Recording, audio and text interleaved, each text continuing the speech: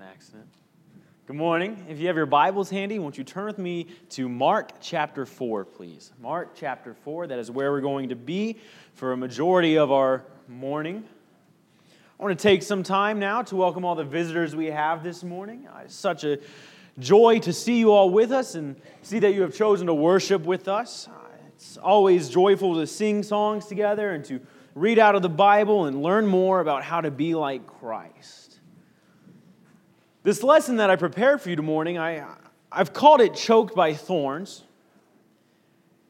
because it's out of Mark chapter 4 in the parable of the sower when he's talking about the seeds that are thrown on the ground that start to grow and then their growth is stopped because the thorns choke them out. If you will, read with me in Mark chapter 4, starting in verse 3. Listen. Behold, a sower went out to sow, and as he sowed, some seed fell along the path, and the birds came and devoured it. Other seed fell on rocky ground, where it did not have much soil, and immediately it sprang up, since it had no depth of soil. And when the sun rose, it was scorched, and since it had no root, it withered away. Other seed fell among the thorns, and the thorns grew up and choked it, and it yielded no grain. And other seeds fell into good soil and produced grain, growing up and increasing and yielding 30-fold and 60-fold and 100-fold. And down in verse 18, if you'll follow along with me. And others are the ones sown among thorns. They are those who hear the word, but the cares of the world and the deceitfulness of riches and the desires for other things enter in and choke the word, and it proves unfruitful. This morning, I want to talk about a subject that really, I think, hits all of us pretty equally. And that subject is the idea of distractions. And I could sit here and talk to us all about distractions during worship, what we think about during the sermon or the songs or the prayers, and I could probably fill out a whole entire list of ideas that is longer than most of my sermons. But today I want to talk about distractions in our normal, everyday life and walk with God. Our goal as Christians is to live a life that is pleasing to God and worthy to be called sons of God. But we can be easily distracted from that. And we live in a very distracting world. Nowadays, so many things can take us away from our faith or pull us away from our jobs because it's something flashy or fun. I think about my own life. I'm often distracted by sports or TV. On my phone, I've got too many sports apps, and if I get a notification, I can spend probably 30 minutes just scrolling through meaningless, needless information that I will never use again in my life. And before long, I'll have looked down at what I was supposed to be reading for the day, and I'll notice that I've only gotten maybe one paragraph in 45 minutes. Distractions are everywhere. And this morning, what I want us to do is we are going to look at examples from Jesus' own teaching about what distractions we face in our walks. And as Christians, when we talk about distractions, we have to understand that distractions in this sense, or what we're going to talk about this morning, are distractions from being pure and holy in God's sight, from being lights in the world or examples of Christ to all those around us. And if we're distracted from that goal and lose sight of the reward that God promises to those who are faithful to Him, then we lose our opportunity of the reward because we've been pulled away by our distractions. Look with me again at Mark 4:19, and we can see a clear understanding of what distractions will come to us. 4:19 it says, "But the cares of the world and the deceitfulness of riches and the desires for other things enter in and choke the word, and it proves unfruitful." The very first thing that I want to talk about this morning is that we're distracted by the cares of this world. And when I say that, what I want us to understand is that when cares of the world, or what cares of the world are, is our everyday life, everyday tasks that we go through. Jesus is telling us that the world will pull us away from our faith and from finishing our spiritual race. It will change our focus from things spiritual and put it more on entertainment or politics or jobs or careers. It will tell us to focus more on our everyday lives and on the world we live in. When we read about being distracted by the cares of the world, we can insert anything we care about into this sentence. We are distracted by the care of our jobs. We are distracted by the care of our households. We are distracted by the care we have for our hobbies. When we focus too much on our jobs, on our careers that we have, and we put it first in our lives, then it takes away from our walks with God. And I'm not saying we can't focus on our jobs or we can't put out our best effort in our jobs. But when we strive to fulfill everything in that first and put our spiritual lives second, then we're going to find that to be distracting from pleasing God. We'll always focus on the next paycheck, on how we can make that better. And we're not going to care how much it takes away from my time to study in the Bible, or my time with my family, or my time with God. And when we put more focus into our careers and how it can improve our own worldly lives, our comforts, then we're distracted from our spiritual walks. We're also distracted by our cares or our sports and hobbies.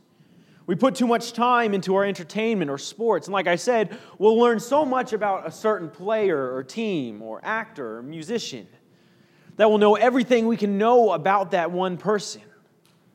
But when someone tells us to turn to a passage in our Bible, we draw a blank because we haven't spent as much time in our Bible as we have with our hobbies. And we're distracted from actually learning what God has to say about our own lives.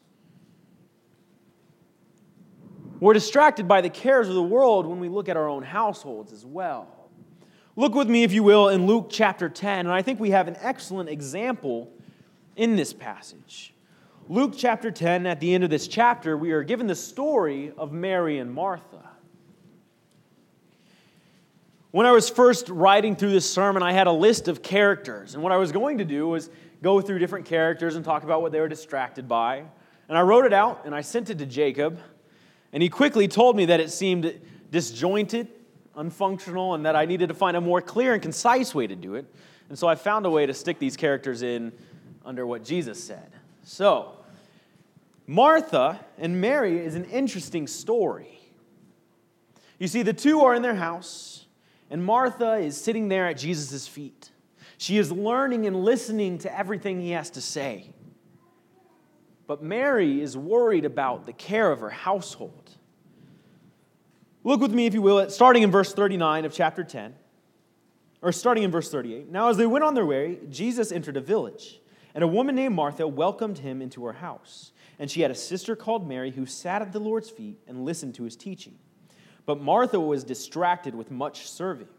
And she went up to him and said, "Lord, do you not care that my sister has left me to serve alone?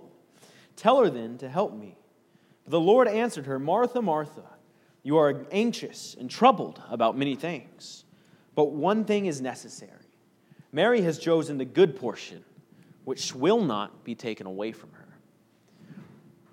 The ESV reads that Mary was distracted by much serving.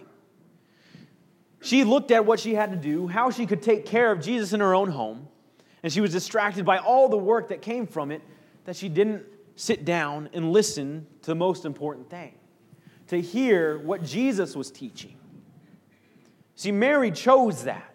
She understood what the goal was. She understood what she needed, or not what she needed to do, but she understood that there was something more important than serving at that time.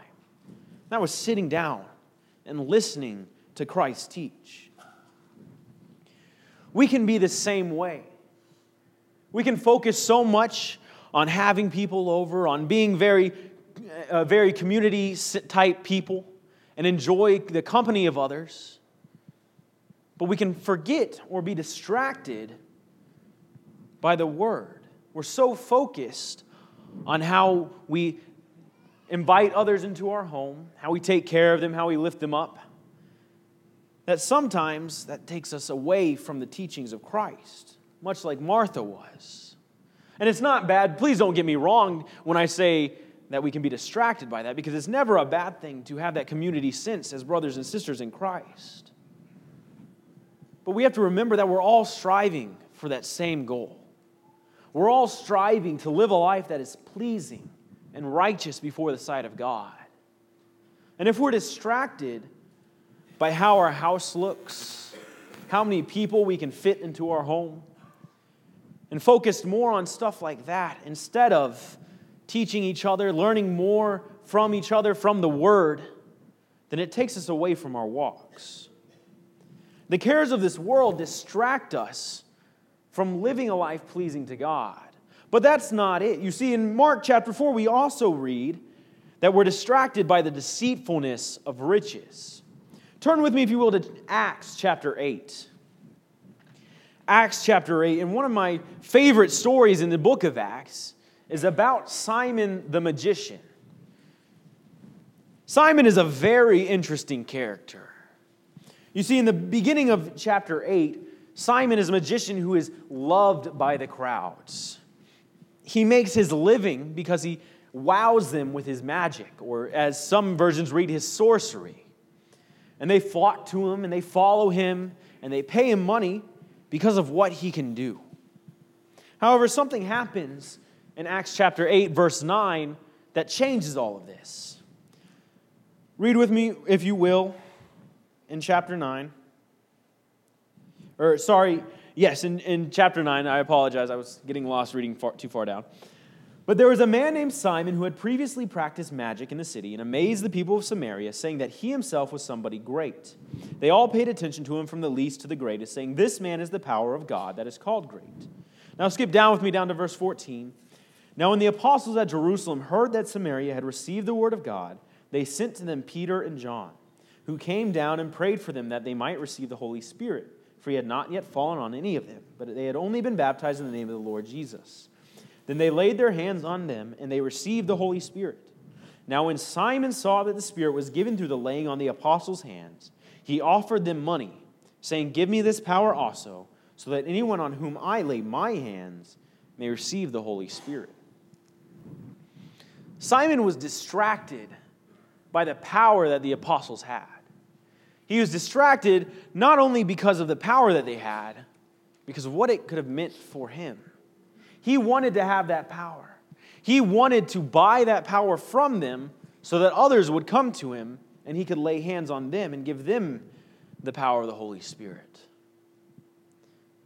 If we remember, Simon has that lifestyle of the magician. People pay him for what he can do. And if he had the power of the Holy Spirit, then how much more would people pay him for what he could do? Simon is distracted by the deceitfulness of riches. He greedily desires that power for the Spirit, and he wants it because people will come to him for it. We can be the same way as Simon was. We're distracted by riches when our focus on wealth turns more to covetousness. We focus more on how we shape our lives around wealth. We look at others and what they have. Someone's got a brand new car, and you see it in their driveway, and you begin to wonder, man, wouldn't that look nice in my driveway? Don't I deserve that brand new truck?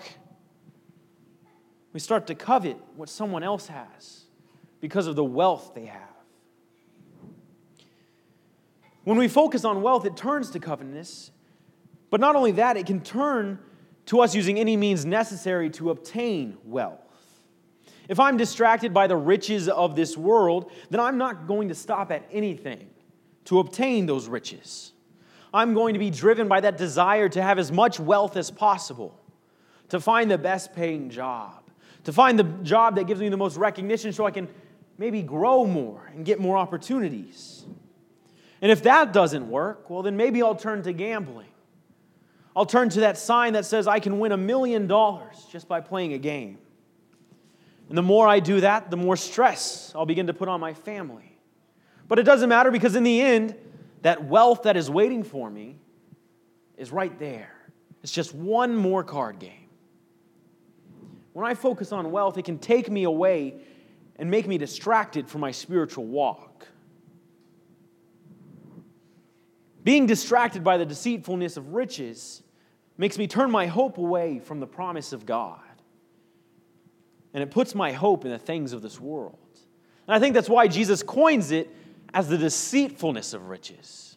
It's deceiving because it's not there. It doesn't give you salvation. It can give you comfort. It can give you happiness for some time. But it doesn't save you like the Word does.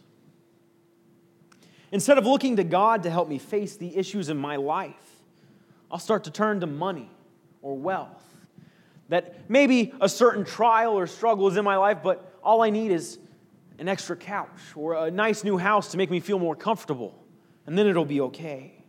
And I'll continue to turn more to how money can make me happy, how money can make my family happy, how it can ease my stress. And each time I go that way, I start to take away from what God can do for me, what Christ can do for me. And I am distracted from my spiritual walk. Thirdly, we become distracted by the desires of other things in this passage. And Jesus, when he talks about this, I think he means that the desires that creep in from the world into our life, thinking of personal temptations that might come our way. We're going to be distracted by things that aren't spiritual. Think of our daily lives, our walks, what we do, the people we surround ourselves with, the lives that they live.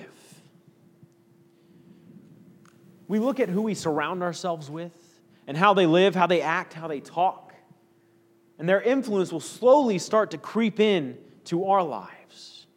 It'll slowly start to distract us from our own spiritual walk. We start to look at the fun that they seem to be having. And we start to think, well, that seems a lot better than my life. My life seems so restrictive. It seems like I can do so much more if I just focus on having fun.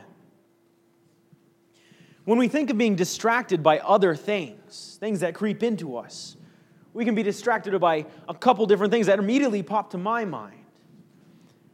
We can be distracted by a desire to be like the world. We can look all around us, and like I was saying, we see the examples of our friends and our family living a life without God in the middle of it. When we examine their lives, it may seem like they're having so much fun, that they're really enjoying themselves. They have no inhibitions in their lives from pleasing themselves or doing whatever they can to make sure they're happy, their family is happy. And they don't seem to be weighed down by expectations from their faith. And we start to maybe zero in on this, and it starts to distract us from our spiritual walk. It takes us away from the faith we have. And soon our lives maybe look the same as theirs, without God at the center of it. Maybe the desire of other things may be a sexual temptation, a distraction because my flesh is desiring of something that I don't have. That I look around and something is pleasing to me. And because it pleases me, then I'm going to find a way to get it. I'm going to be distracted by a desire to please my sexual gratification or desire in ways that I probably shouldn't. A sexual desire will distract me from my spiritual walk because it will push God out of focus. And it will put sexual gratification into my focus. It'll make that the sole purpose of my life. That's where my hope is, my joy is, instead of being in God and His salvation. Maybe being distracted by the desires of other things just simply is greed, like we've talked about, and the deceitfulness of riches. That desire to have so much money or so many material possessions that I'll stop at nothing to get. This distracts us from our spiritual walk. It's very effective in distracting us from our spiritual walk because it causes us to stop focusing on God and focus more on myself. And when we start to focus more on ourselves and be distracted by what Zach wants, then we lose sight of that end goal, that reward that God has promised us. And it causes us to be choked up by the thorns around us and lose sight of that goal. So how do we focus? How do we fight the distractions that enter into our life? When we start to think about this question or understand this, we have to realize that the rewards God is going to give us are far greater than the rewards on this earth. Turn with me to Colossians, please. Colossians chapter 3.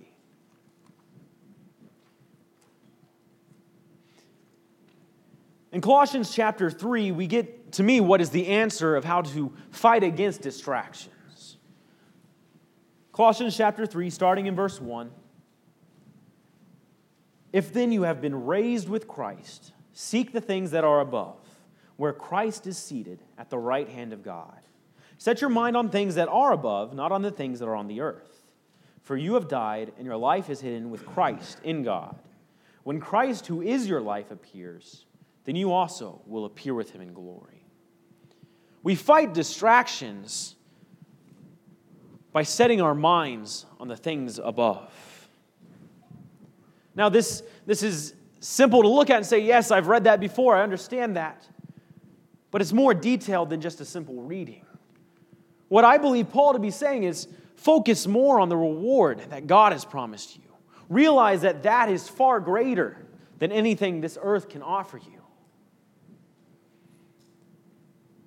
If we're working on not being distracted from our spiritual walks, then we're going to be reminding ourselves that there is something far greater in store for us than the desires in this world, than the household cares we might have, than the riches that can be gained in this world. In Romans 8, Paul is telling the church of Rome about the law of the flesh and the law of the Spirit and what differentiates between the two. He tells them about how the readers have become slaves to the law that we choose to follow, obeying it at all costs. And oftentimes through Romans 8, he's telling them they've become slaves to their flesh. They see what they want and they go after it. They find what pleases them and they get it. But he reminds the Christians in verses 18 and 19 why they should choose the law of the Spirit instead. In verses 18 and 19, what we read, if you'll turn with me there, he reminds them of the reward that they have in heaven. Romans chapter 8, verse 18 or 19. We will start in verse 18. For I consider that the sufferings of this present time are not worth comparing with the glory that is to be revealed to us. For the creation waits with eager longing for the revealing of the sons of God. In times to come, the reward that we can see in this passage is that all those who are faithful will be revealed as children of God. All those who are heirs in the Spirit through Christ will be revealed because of their faithfulness, because they have successfully fought off the distractions that Jesus warned about, because they have set their mind on the things that were above. That's what we hope in. That's what we focus on. Because when we do that, we can fight the temptations that will creep into our lives. Temptations are inevitable. They're going to be in our lives no matter what. But we have to be willing to face them, to deal with them. Will you pray with me about that?